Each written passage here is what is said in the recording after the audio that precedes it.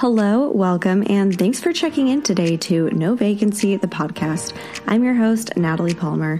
I'm an Airbnb ambassador and 17-time superhost, and I've hosted over 1,000 reservations. I'm a stay-at-home mom of 2 under 2 and manage my 8 listings remotely. My mission is to help new and experienced vacation rental hosts turn their listings into fully booked, profitable properties that can be managed from anywhere, so you too can have no vacancies. If that sounds good to you, let's get right into the show.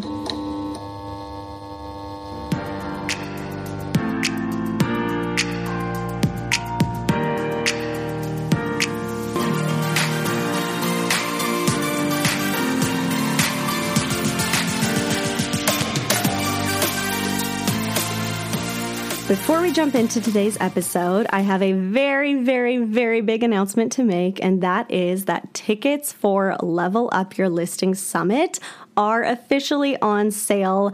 We have early bird pricing right now, so go get them. This is the lowest price they will ever be. Level Up Your Listing Summit, if you haven't heard, is the conference that I am hosting with Tatiana Taylor-Tate. And I will be having her on the show soon so we can dive into questions about the conference, our vision for it, what you can expect, why we put it together, all of the things you are dying to know and that we are dying to share. But for right now, I'll keep it brief. Level Up Your Listing Summit is a 3-day short-term rental conference for women. The dates are February 27th, 28th, and March 1st in Scottsdale, Arizona. And please go check out the website if you haven't yet. It's so beautifully designed, and this is just the tip of the iceberg for what to expect with the rest of the event.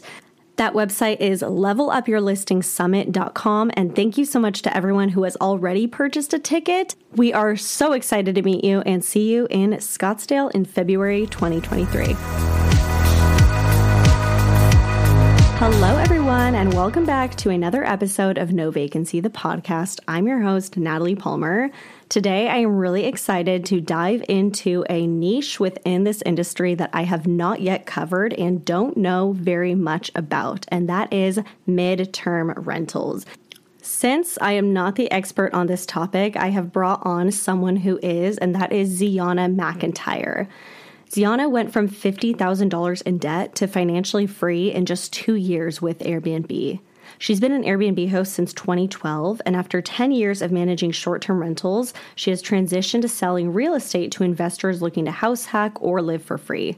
She's an avid real estate investor who owns a double-digit portfolio of short-term and medium-term rentals. This fall, she is releasing her book, 30-Day Stay, An Investor's Guide to Mastering the Medium-Term Rental, co-authored with Sarah Weaver. She teaches listeners how to achieve financial freedom through real estate on her podcast, Invest to Fi, co-hosted with Craig Curelop. She has been featured on Bigger Pockets, Mr. Money Mustache, NPR Business Insider, and more than 50 podcasts. Zeona has been to 47 countries and spends half the year in Boulder, Colorado, the other half traveling the world as an international pet sitter. I am so excited to have her and get to hear from her about her new book and dive into this world of medium-term rentals. In preparation for this interview, I posted on Instagram asking if you guys had any questions for Zeona about midterm rentals, and you guys came in hot. There were so many questions, and you'll hear in this interview that Zeona even says there are questions she's never gotten before, so props to you guys for coming up with really creative things to ask her. And I hope you love this episode. For anyone who has been feeling a little bit burnt out on short-term rentals and just the constant churn of check-ins and checkouts, this could really be a good solution for you. And one thing I realized in our interview as well is that for a lot of markets that are right now coming in with 30-day minimums and a lot of regulation about how often you can rent and for how long you can rent, if those kind of regulations have been scaring you from entering a market, this episode may give you a different perspective that could just be your edge. Maybe that market you were thinking about that has 30-day minimums isn't off limits. You just have to come up with a different strategy and tackle it from a midterm perspective. So I hope you love this episode. I hope it helps if you've been feeling with burnout and gives you a new perspective on some new strategies to try. Without further ado, I give you our midterm rental expert, Zeona McIntyre. Okay, to start off, I just want to say that I learned this in the 4-Hour Workweek. I don't know if you've read that from Tim Ferriss, but in there he talks about that an expert is just someone who knows a little bit more than the average person. Mm-hmm. And so that's one thing I just want people to, take away from this episode is like, if you're feeling excited about a topic and you want to get on social media and teach people, it's like, it really is that you just know a little bit more. Don't feel like, I'm the only person who ever did midterm stays. That's not true. There's probably a lot of people doing it bigger and better, but I'm here and I did it first. Yes. And that makes me the best. Yes.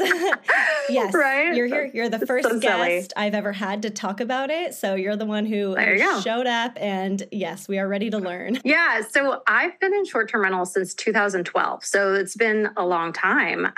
But I actually made the switch over to medium-term stays because of COVID. For us, it was really from one day to the next. And I remember it distinctly being March 8th.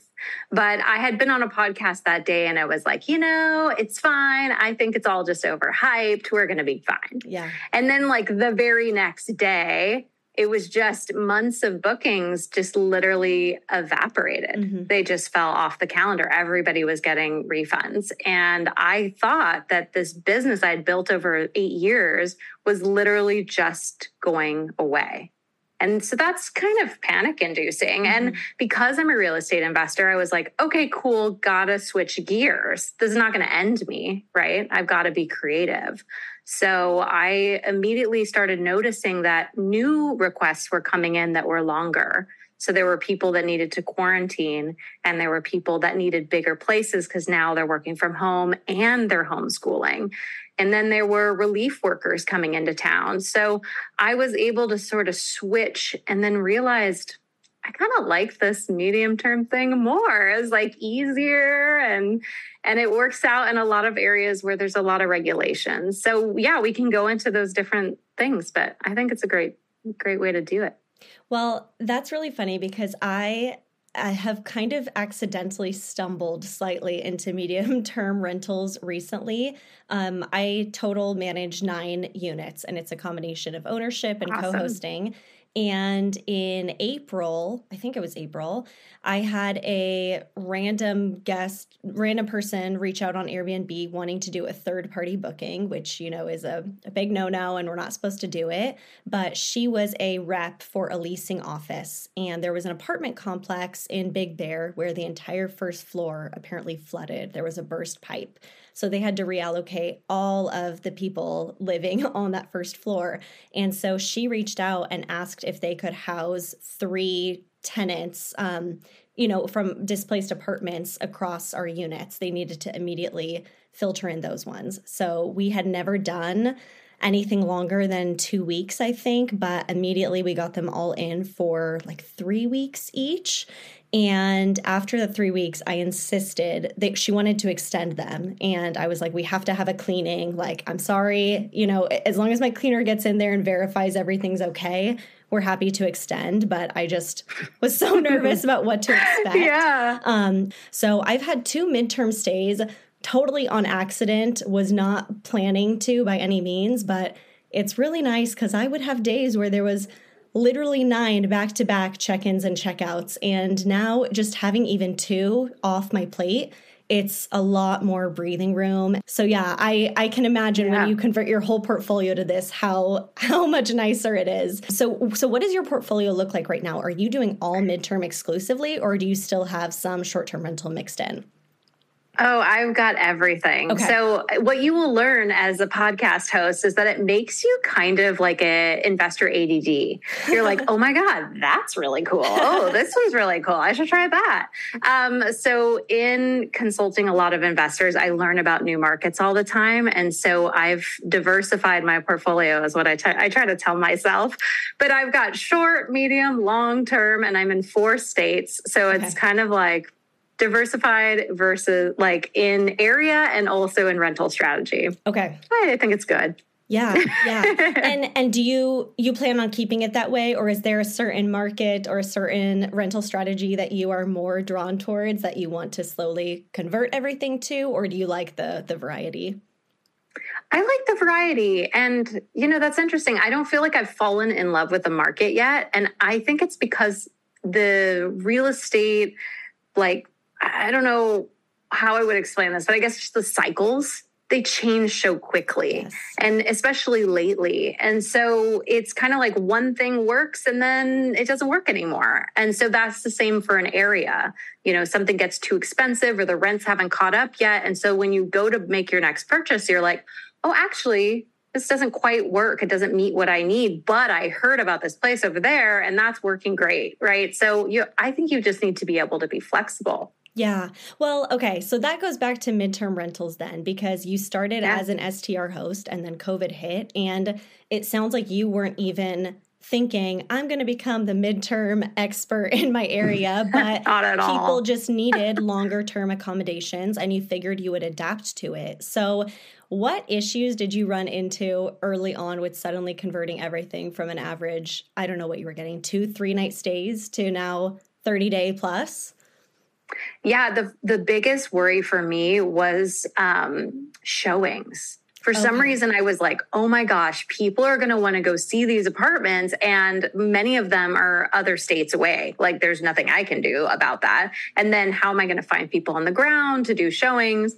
But I quickly realized actually many of these people book sight unseen, just like they would on an Airbnb. And so that's great. And if you do need to have somebody, you can give them the code and then change the code right after. If you have any cameras, you can kind of see them come and go. Yeah. So there's a lot of ways that you can make that work if you have to. Can we really quickly just define our terms? How do you define a midterm stay? Anything over 30 days furnished. Okay, 30 days furnished. I've found that short-term rentals are often 3 to 4 nights, right? Okay. And a midterm stay is often 3 months because travel nurses get 13-week assignments and then they can usually extend one term if they want. So you get this 3 to 6 month thing. And they're not our only tenants, but they're very common. So besides travel nurses, who else? I mean, that's typically the go-to, I think, when people think of a midterm stay. What other kind of clientele do you see booking for longer periods of time? So, I mean, just like you saw, it's insurance adjusters. So things happen in apartments or people need to do renovation in their place. We recently had some big fires where we live. And so a lot of people were displaced. So you see a lot come through insurance. You see a lot of students. Mm-hmm. We get a lot of digital nomads. So the difference between like a business traveler and a digital nomad is a business traveler goes into a local office, right? They're traveling there so they can go to that regional place. And a digital nomad just works from home. And so they often want to have fast internet and maybe a monitor plug in into and stuff. So there are ways to kind of make it easier for those guests to stay with you. But there's lots of different tenants now. Yeah. You'd be surprised. So are you doing most of your marketing on Airbnb or do you have a direct booking site? Are you doing Furnished Finder? Where are you finding most of your tenants? Between just Airbnb and Furnished Finder, I think is enough. Okay. But if someone lives in maybe a more rural place or they're having a hard time in their slow season, you can reach out to insurance adjusters or different placement agencies. So they have nurse placement agencies and stuff like that. And then there are tons of Facebook groups too, but I just never need to try that hard. There's a lot of demand. I mean, like I said, my two literally just completely fell in my lap. I want to ask you, what are your thoughts on third-party bookings for midterm stays? Because normally, I know it's a big no-no. We're not supposed to do it. In this case, I have had that one leasing agent is the one whose name is on everything. And I just have the numbers of the 2 guests staying in the 2 units. But I feel like I trust the third-party booking just because she's from a professional company. But how do you navigate something like this? Do you always insist if it's, someone displaced, like in my situation, they have to be the booking themselves?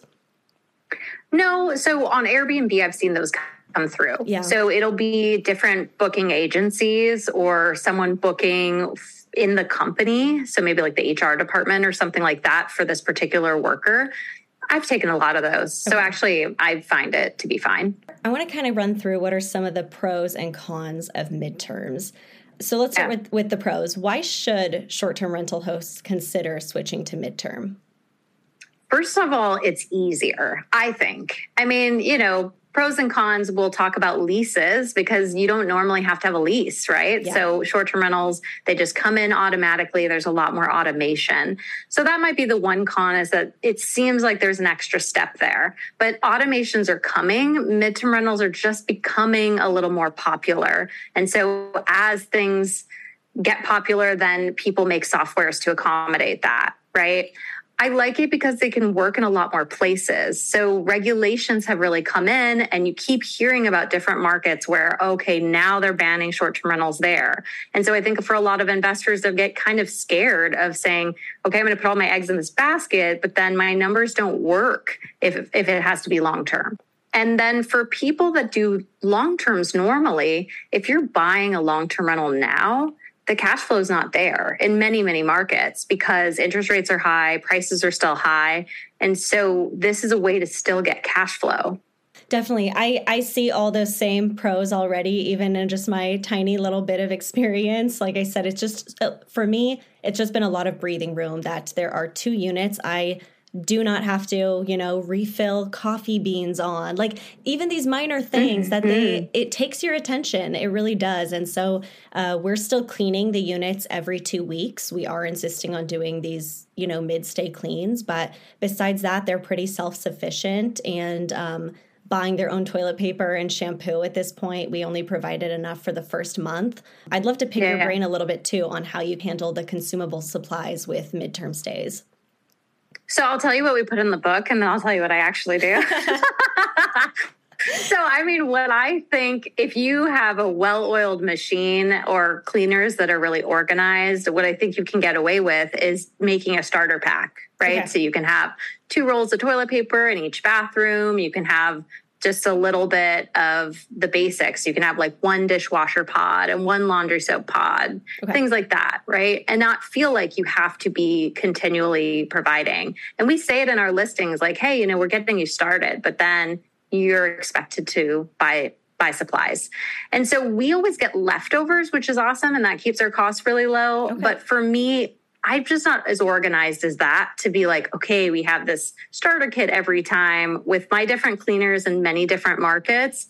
We're just like, they got it clean, they got it set up. I'm happy with that. So yeah, if you're the type of person who wants to know their rate of return down to the penny, if you actually count out the different rolls of toilet paper, you can do that, right? So it just depends on what's really important to you. Okay. I want to run through some of the cons with midterm stays. So any potential downsides, one that comes to mind is filling awkward gaps. If you're doing 30-day minimums, how do you avoid that 3-week gap in between people checking in and out? How do you get those stays to line up really nicely and fill the calendar just right?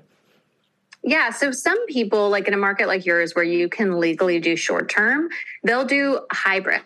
So they'll do short and medium term. And so if there's a gap, they'll fill it in with some short term, or they'll just use the medium term for like their winter or whatever their slow time is. I guess your winter is actually a high time, but whatever their slow months are. So that has worked out really well for them. So the way I do it with my places where it has to be 30 days as a minimum because it's the regulation of the town, I have it where it's not on Instant Book. So I know that's kind of like, everybody wants to be on Instant Book because you show up higher in the search and all these things, but it's actually fine. So I only open my calendar 5 weeks in advance, and I make people make a request.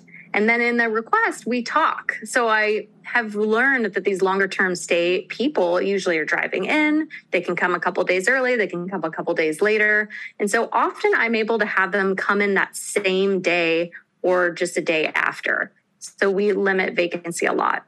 I'm really surprised to learn that you open your calendar only 5 weeks in advance. I've always been under the impression that the closer you are to a check-in date, the more likely you are to get a short stay, like a last-minute weekend trip. And when people are planning anything longer, they need a few months out to plan. But you're doing okay with just opening. So when you open 5 weeks in advance, you might have someone checking in that week for the next 4 weeks. That's enough lead time, you're finding? So if someone tells me, hey, I may extend, I keep the calendar blocked. If they tell me I'm for sure leaving March 3rd, then I will open 5 weeks after March 3rd. It may still be January because I see. So it gives me time, but I'm not letting them book because they're going to book a minimum of 30 days. I don't want them to be booking, with a 5-month gap or something weird. Okay. That's what I mean. Okay, thank you for clarifying. So you're not opening like 5 weeks from this moment, but whenever the current tenant is leaving 5 weeks out from okay, perfect. Yeah. Okay, but that people makes are not sense. booking super far in advance. So sometimes with short-term rentals, you'll see people make like a year in advance booking, which I think is mind-boggling. I can't plan my life that far in advance, but they're not doing that for these stays. Generally, they're moving from one location to another location. And so then they're kind of like, oh, I need to look for my next place. So it's not that planned out. I think, you know what, you're probably right, because if all of this for you spurred out of COVID, we've seen how much travel has changed since then. And this digital nomad avatar is the kind of person who I think is a nomad. They're not trying to plan things 6 months in advance. They really, I think, spend 30 days in Palm Springs and decide they're tired of the desert and want to go to Big Bear next. They might be more last minute than we're giving them credit for. Okay, I'm happy to hear too that you keep the calendar blocked if they're planning to extend. That's what I've been doing with my current 2 midterm stays. Yeah. And it's funny because those are units I co-host for other owners. And they were texting me at first like, Natalie, why is the calendar blocked? Like, what's going on? I was like, calm down. I don't know what I'm doing yet. I've never done a midterm, but it's going to pay off. They're going to extend and you'll have 100% occupancy. A few other worst case scenarios I want to run through. And these were actually questions that I got from followers. So maybe we can kind of rapid fire through these. How do you handle tax code with this? In every market, is it a whole new ballgame you have to learn? Do they have different tax implications depending on the length of stays? That's interesting. So, I mean, are you talking about like a short-term rental tax, like a transient tax? Yes. So we don't pay that. Okay. Once you're more than 30 days, you just don't have that anymore. Okay. So that's cool. And it's also seen as a long-term rental. We're kind of grouped in with the long-term rentals. And so you're not going to have the same permitting and licensing issues. It's a lot easier if you need one at all. Okay. What is the situation with squatters? Yeah, people love to bring up, I think it's just because we come up with these ideas of like, why can't we do this? You know, oh my gosh, evictions, oh my gosh, squatters. But I have not run into it. And I have a friend who manages like 100 of them. And she said she only had to do 1 eviction ever. Wow. So what we've found is a lot of times our tenants already have another exit strategy, right? They're like, I have a job here and then I have a job in this next town. Like I'm out of here. Or, you know, I'm here for a month and then I'm going to Austin next because I'm a digital nomad and I want to be like traveling around. So yeah, I haven't really had this problem of people wanting to actually stay. Okay. I'd like them to stay. Yeah, I guess that's actually funny now that you say it. I feel like we're so worried about people staying, but probably once you start doing midterms regularly, it's like, shoot, they were a great tenant and now they're already leaving on to the next place. Like, stay longer. Totally. Right. I mean, we have to have leases. So that's like the big con, I would say, is that you're a little more responsible, right? But I have been really lucky. I think just you want to be a little more strict about how you're, checking the tenants. Okay. So yeah, I think that's an important piece. So that leads me perfectly to my next question. Let's talk about leases and rental agreements. Are you having people sign something in addition to just, booking through Airbnb? Or how are you kind of processing this? And do you do background checks on your guests? What do you put in your rental agreement? Can you walk us through that? Yeah. So if I book on a marketing platform like an Airbnb or Vrbo, I will just have it go through them and I won't do anything additional. You're in California. So sometimes people in California are extra scared of squatters because they're not like as landlord friendly in your state. It's more tenant friendly. And so if you're feeling uncomfortable, I'd say do a lease. You can still do one, right? If it's over 30 days. But basically, I just let Airbnb take care of me in that realm. And then if it's going to be through Furnish Finder, it's much more like you found somebody off Craigslist. so you have to be a little more vigilant there. Okay. With Furnish Finder, if they're a medical professional, they're highly background checked. That's part of the job. So if they can give me any kind of proof of employment, which they usually have, that I won't go through again. I don't feel like I need to check that. But I do always call their previous landlord and just get like a little vote of approval. Yeah. And vetting. how do you get contacts for the previous landlord? You just ask directly, can I get a reference, and they provide it to you? Or I've never used Furnish Finder. Do they have like a history on there? So Furnish Finder is a lead generation platform. Okay. So it just gives you a list of leads of people that are looking within, I think it's 20 miles of your place. Okay. And so from there, you're able to reach out to them. And it's not like I'm doing this every week. It's only when I have a vacancy. So it's like, in 3 months, then I'm like, okay, I've got to do this right now. So we'll reach out to the people, and then we'll have a conversation with them. So it's just like Airbnb, where you'll do a little email exchange. And if you get any weird vibes, I imagine you know what this is like, then I just say, let's move on to the next person. It's not worth it to us. But if they seem great, we'll pop on for like a 5-minute call and just say, hey, do you have any questions? And we'll get their landlord's information in that call to do a little vetting. So then I'll do a quick call with them. But it's actually it's not a very lengthy process. It's still not as much of a commitment as the long-term rental, right? Like, it really is that happy medium, I think, where you don't have to require first and last month's rent and do a full background check and everything. But you do want to be a little more diligent than your 2-night guest, for sure. Well, I think also with a long-term rental is like people are moving furniture in and out. So there's a lot more damage that can occur. And so then you end up having a lot more vacancy, because it's often that people are only moving in on the 1st or the 15th of the month. And then you might have to paint the walls. You might have to change the carpets out, right? So there's just things that with a furnished rental, we don't do. We don't have to do. That is such a good point. I've never even thought about it that way, but a huge differentiator between midterm and long-term is the fact that you're providing the furnishings, and just knowing that there's going to be, even if they move the furniture a little bit and slightly scuff the floors, like overall, you're not letting them wallpaper all this stuff and nail holes in the wall. And just in providing the furniture, I think you're right that gives you kind of a lot of insurance that it just is going to stay almost the same when you enter it. Maybe they'll just leave a bigger mess. Okay. That's a great point. What are you doing in terms of deposits? Do you require one? And if so, how much? How is that collected? And on what grounds would you keep the deposit? So I use Avail. So I don't know if you're familiar with Avail, but they do a bunch of different things. So even with their free version, you can get a lease. So whatever state you're in, it'll give you a sample lease. And then there's just like fill in the blanks. So it's really easy to fill out. Then it allows you to do electronic signatures. So you don't have to like be in person or anything. You could just send it to them. It also lets you collect deposits and rent automatically. So the rent just happens every month and you don't have to think about it. You're not looking for a PayPal or a Venmo. So it makes it really easy in that way. And they also do the background checks. Okay. So what I do for my deposit is I actually only collect $1,000. And the reason I do that is because my rents are fluctuating. Just like in short-term rental, I think that if you keep the same rent price all year, you're actually missing out, because there is seasonality still in these furnished rentals. And so you're going to have high season where you could charge, maybe 1.5 times what you're charging in your low season. So you want to be able to change that rate. And if I have to change the deposit to match it every time, it's so annoying. Like I don't remember what it is, right? Okay. So I just make it the same for everybody. I'm like, $1,000, that's good. I think if I start doing some luxury midterm stays, then I'll make it more. But I have found that it's not like I use the deposit very much. And from the deposit, I take their cleaning fee out of it when they move out.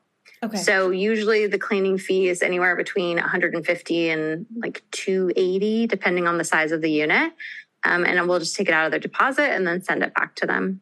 Have you ever had to keep an entire deposit? Has there been like a nightmare checkout of a midterm stay yet? Or knock on wood, not yet? Good.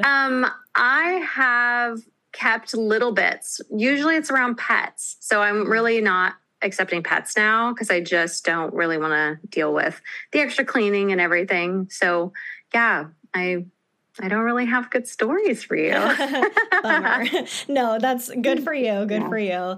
So, okay, pets, actually, that's a great question too. I would think that with a midterm, you would basically have to allow pets. There's probably so many people that are not, if they have an animal, there's no way they would book a place for 30 days without their pet. So has the transition from not allowing pets been tough to find occupancy, or is there enough demand out there for people not traveling with pets? There's a lot of demand. It's surprising, but I think right now there's still just not enough units for the demand that's out there. And so for me, I feel like I can be a little more picky. Okay. But maybe down the line, or if there's like a slow patch, I would be open to it. It's just as a general rule, it's easier. It's nicer for our furniture. And then what kind of issues have you ran into with cancellations? Do you get last minute cancellations? And if you do, how is the process of finding someone to replace a 30-day booking on such short notice?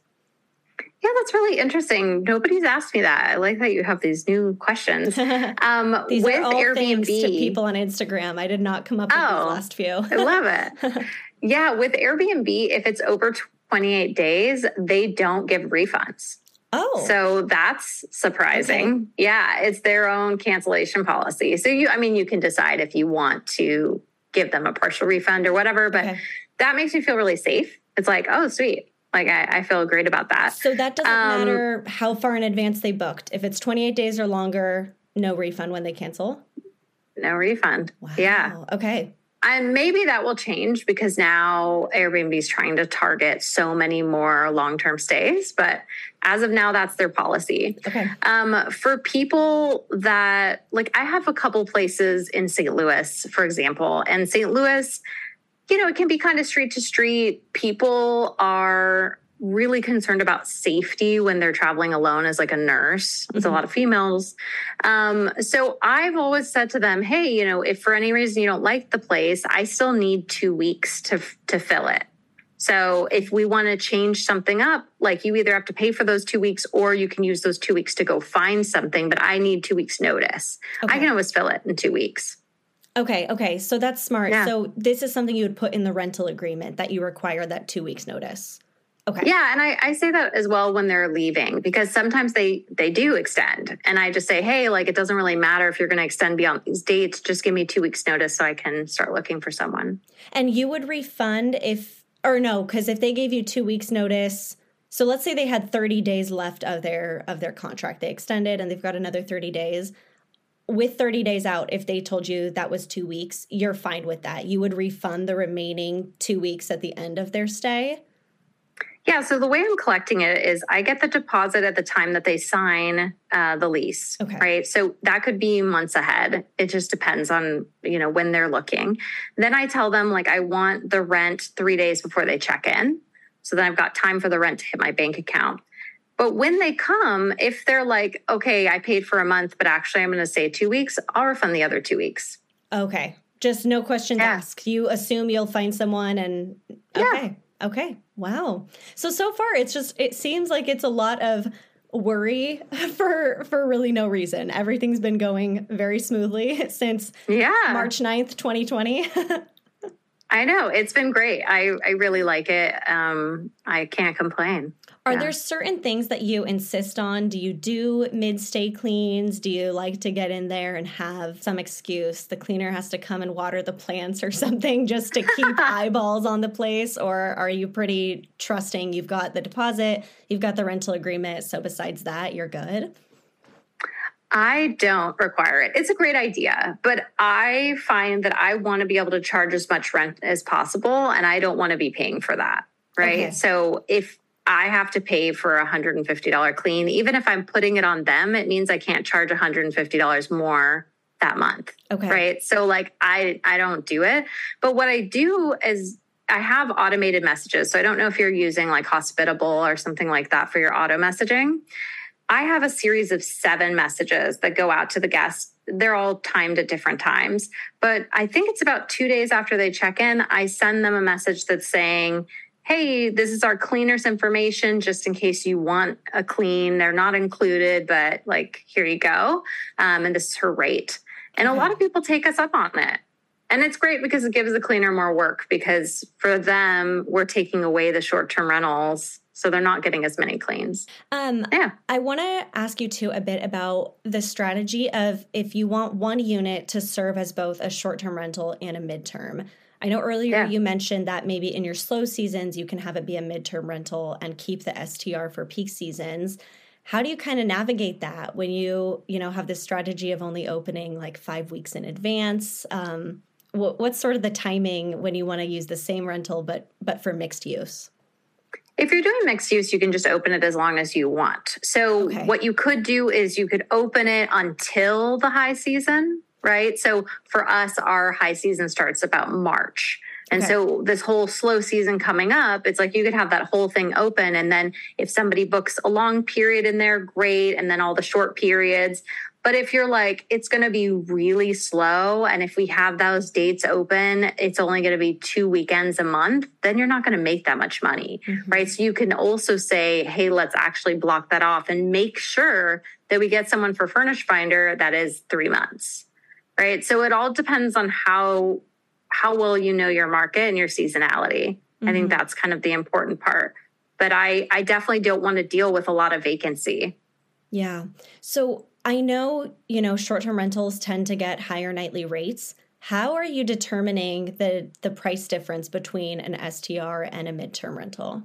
So with short-term rentals, people generally look at like AirDNA, right? So for a midterm, you can go on Furnish Finder. And so you're just kind of acting as if you're a client, right? So you type in the city that you're going to be in, and then the map comes up and it's got all of the rates of what other people are charging. And because it's month to month, you can see it very plainly, because on Airbnb, people can have different rates for every single night. It's just hard to tell. So it's actually really easy to comp it, because you're right there, you're seeing all the numbers, and then you can click through their photos and go, oh, this one is like a sad basement.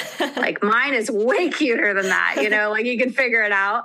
So it's pretty easy to comp. And then I found that people generally overcharge. So I try to be really conservative with my numbers. But one thing that I do is that every time someone checks out, I usually try to raise the price like $100 or something, and just see like, ooh, what can I get? Let's see. It only takes one person to say yes.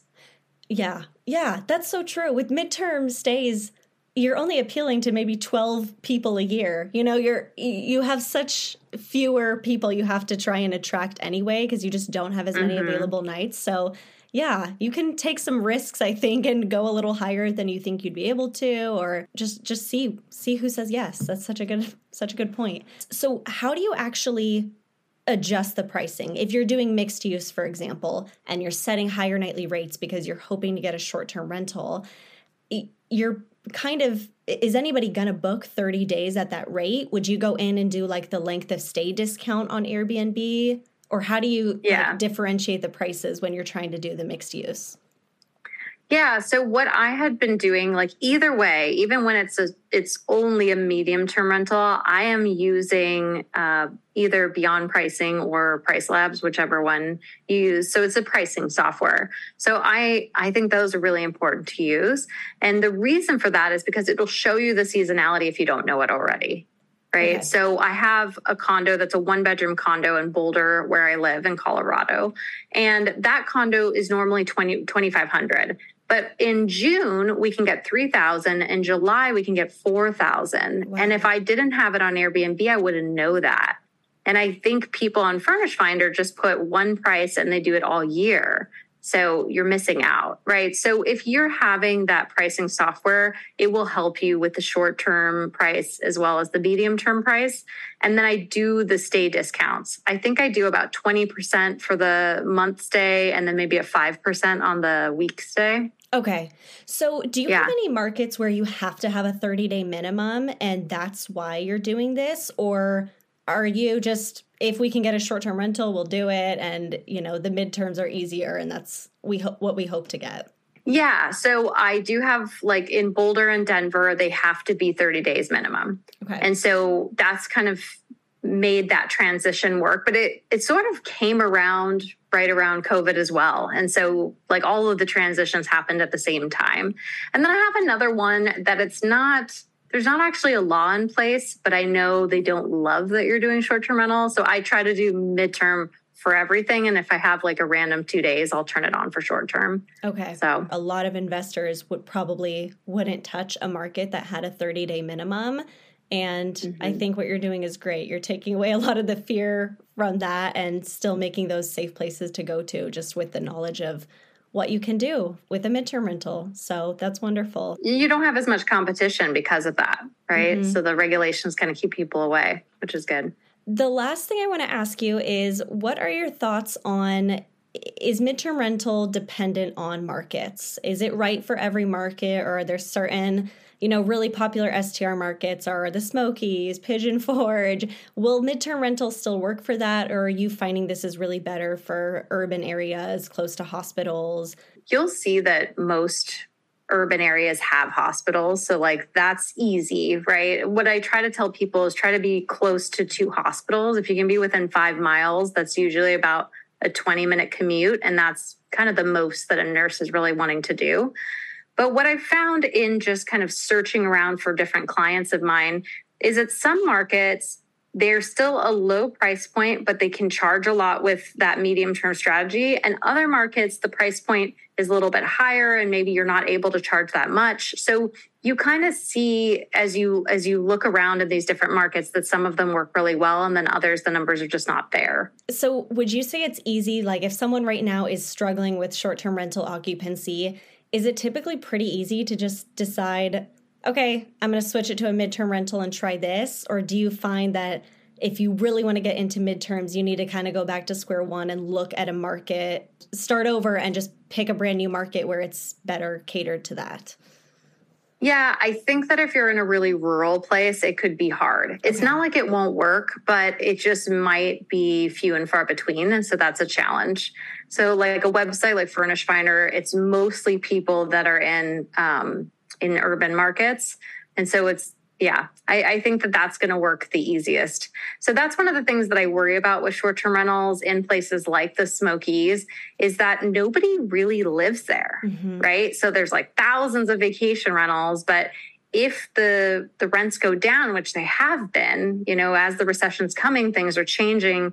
The trend is not as much to go to these places. It's not going away, but if you paid a really high price, you may not be getting the returns that you were hoping to get. And the problem is you don't have a backup plan. So people are generally not going there for months at a time. And the people that live there long term, they work at like a restaurant or they're cleaners. They're not going to be paying $4,000 or $5,000 a month for your mortgage, right? So you have to be a little bit careful. What I love about it in an urban market is it can be a backup plan. It can be a plan B. You can use it to be creative. Okay, I've asked, I think, so many questions. I feel like you gave us thank you for not just talking abstractly about it. I can't stand interviews like that. I love knowing like the nitty gritty of, what you include and how far out you open your calendar and all those details. So thank you for diving into it. I'm really excited to get your book. When does it officially come out? So you can buy it now, but it will be shipped out, I think it's November 8th. And so it's through the Bigger Pockets bookstore. And if anybody is listening and wants a discount, you can use my name, Zeona, for 10% off. Okay. And if you buy it while it's on pre-sale, which is until that November date, there are a lot of extra bonus material. So you get like a furnishing checklist, and analyzer spreadsheet, a bunch of background interviews and stuff. So they kind of sweeten the pot there. Actually, now I want to ask you one more question. I know I said we'd wrap up, but I want to know what the process of writing a book was. What inspired you to realize I have enough knowledge about midterm rentals, I can write this book? Were you approached by Bigger Pockets and a publishing company, or did you come to them with this idea? How was that all born? I was on the Bigger Pockets podcast in 2017 around short-term rentals. And back then, they were just starting their publishing, and they approached me about doing a short-term rental book. And I didn't do it. There was just kind of something that kind of fell through the cracks and it didn't work out. And then a couple years later, Avery Carl, who was very big in the Smokies market, she did their short-term rental book. And when that came out, I was kicking myself going, oh my God, that should have been mine. But at that point, I was feeling really burnt out on short-term rentals and saying, like, I don't know if I feel passionate enough to write that book. And then the medium-term strategy came up for me. And so actually last year at Bigger Pockets Conference, which was exactly a year ago, practically this month, I was at the conference and I was like, I want to write a book. What do they not have already? Because it sort of feels like they've got every strategy in the book, you know, there's only so many. Yeah. And it dawned on me, I was like, oh my gosh, I wonder if anybody would be interested in this medium term thing.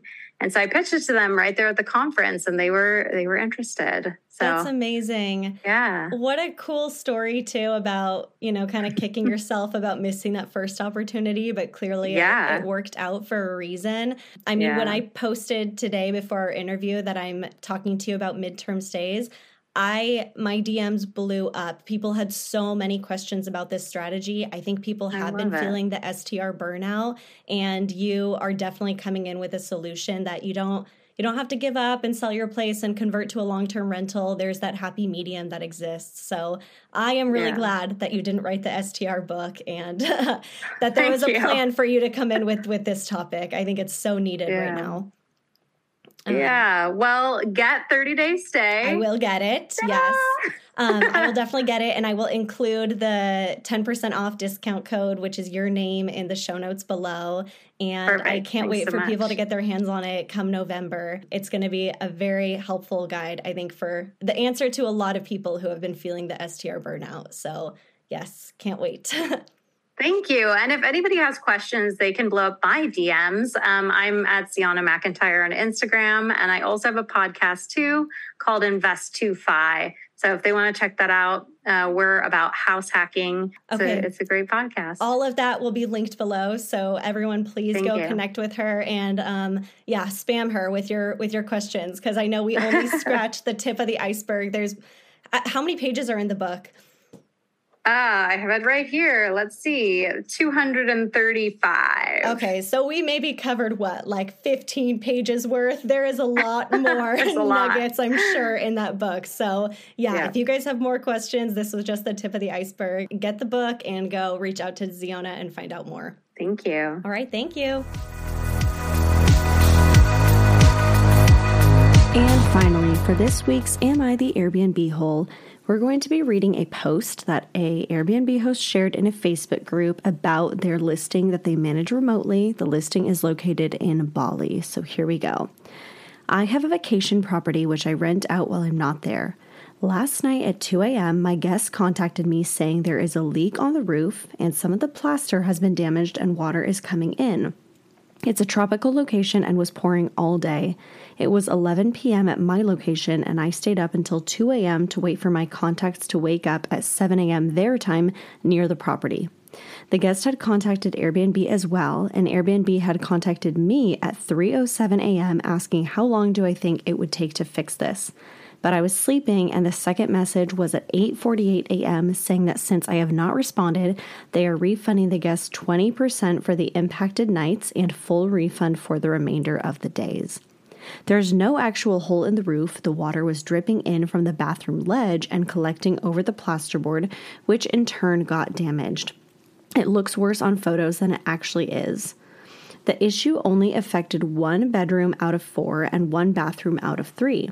Also, the affected bedroom was in a separate building and the main house is not affected at all.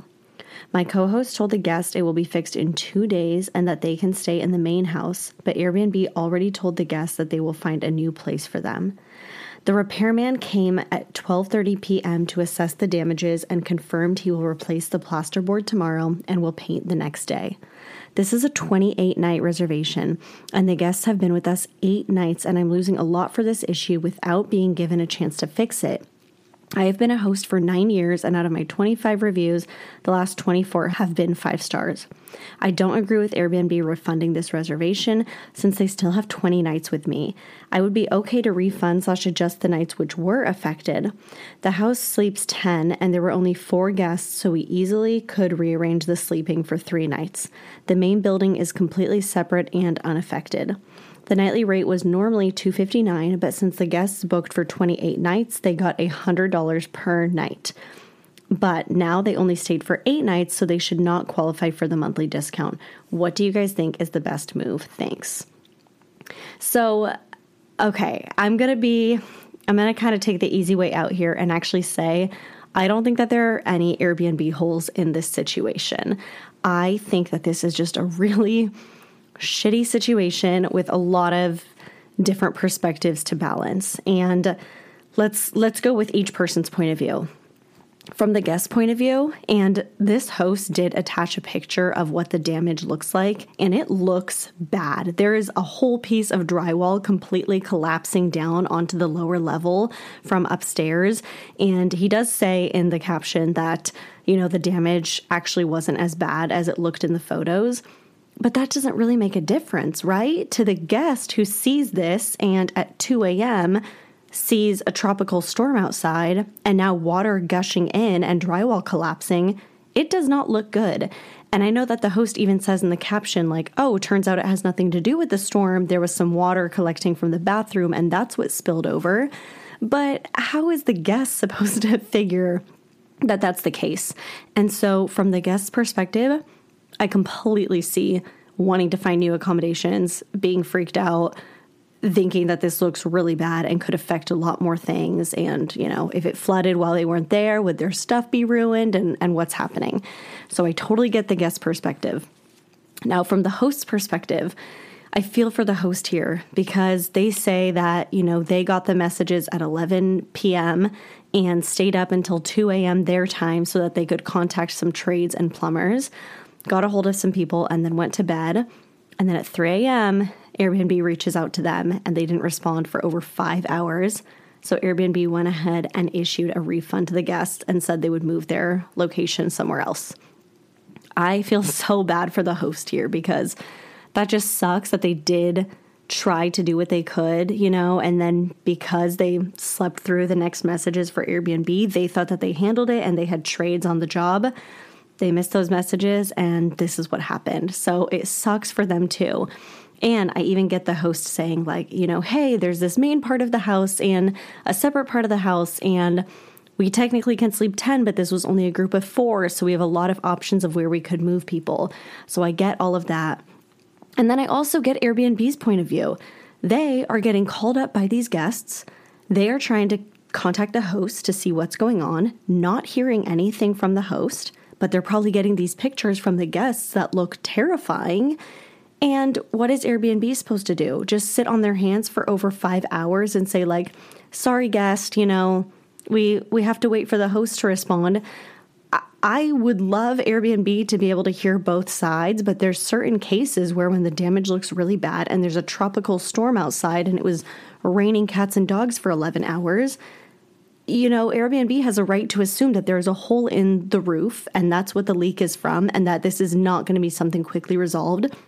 When the guests are calling them panicked and it's 2, 3, 4, 5, 6 a.m. and they're not getting answers, of course Airbnb is going to want to help them out.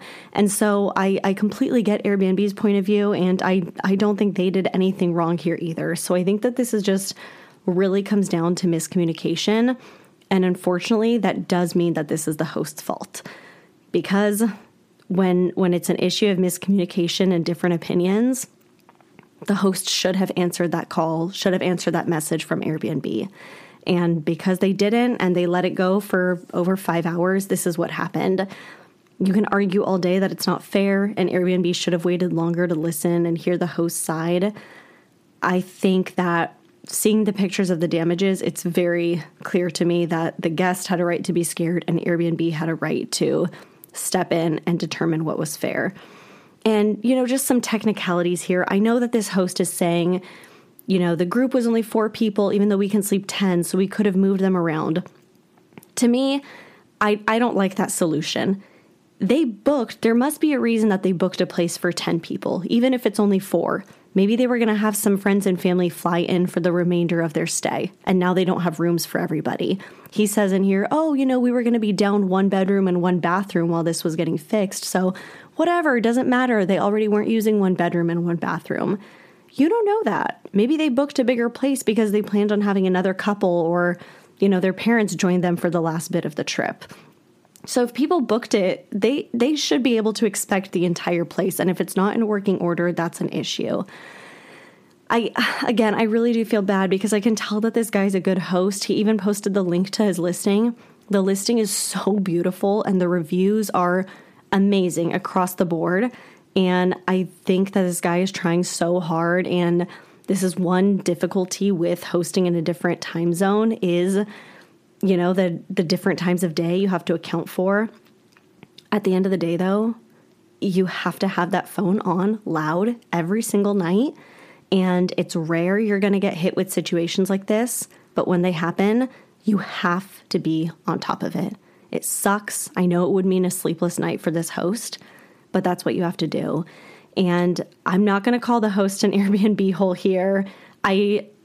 Even though I agree with the decision Airbnb made, I feel for the host on this one. I really do. I think that this is just a lesson to everybody that, if you don't have a co-host in place or someone to manage your messages, you cannot get lazy about this. This is a job that doesn't require you to work all the time. I manage my listings in, a few minutes a day, and that's it. Mostly everything's on autopilot, but you have to be ready to drop what you're doing and handle this situation when these emergencies happen. And unfortunately, the host just, he dropped the ball at the wrong time, and this was the consequence of that. So I feel so bad for him. This should be a good reminder to any of you listening. Here's what I would have done differently in this case. I'm not saying I'm a perfect host. I've been there. I've made mistakes like this guy has, okay? But this is what I think we can learn from this.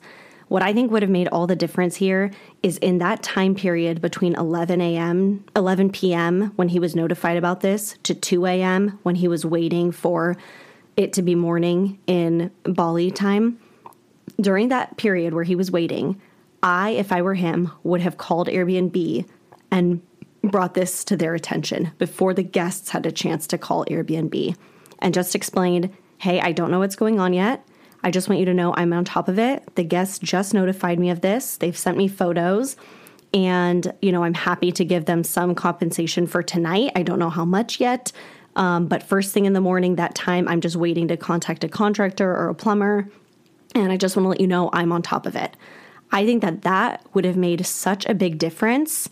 If Airbnb had received that message, then maybe 3 a.m. comes around and they send that follow-up to him like, hey, we got questions from the guest. I think they would have been a lot more willing to wait for a response and know that there's a time difference and there's stuff going on. But hey, at least the host reached out to us and told us he's on top of it. So, and if he could have explained, because to Airbnb, to whoever that customer service rep is, they might not understand what he's telling us about the difference between the guest house and the main house and how one house wasn't affected at all. Airbnb might not understand that, but if he could take the time to explain that, I think he would have had a lot better luck. So that to me is the big lesson from this story. If you ever find yourself in a situation like this, maybe not even this dramatic, but the guest is sending you some sort of repair or something that might be an issue, I would let them know that you're working on it and also quickly make a call to Airbnb to tell them that you're on top of it. Because if the guest gets to Airbnb before you do, and then Airbnb has to chase you down, that is not a good look. So that is the one big lesson I would take from this. Overall, though, I would say there are no Airbnb holes here. I think it was a lot of different perspectives to manage. This guy's listing is so beautiful, and I have no doubt that he will rebook the remaining 20 nights of the reservation. Block it for a few days to get these repairs done, but he will rebook after that. He did an outstanding job with this listing. It is so beautiful. And with that, it is now checkout time. Thanks for listening, and I'll see you back here next week. Lastly, as Airbnb hosts, we all can appreciate a good 5-star review. So you already know a great review on this podcast would mean so much to me. Please subscribe, review, share, and connect with me in the show notes below. Bye!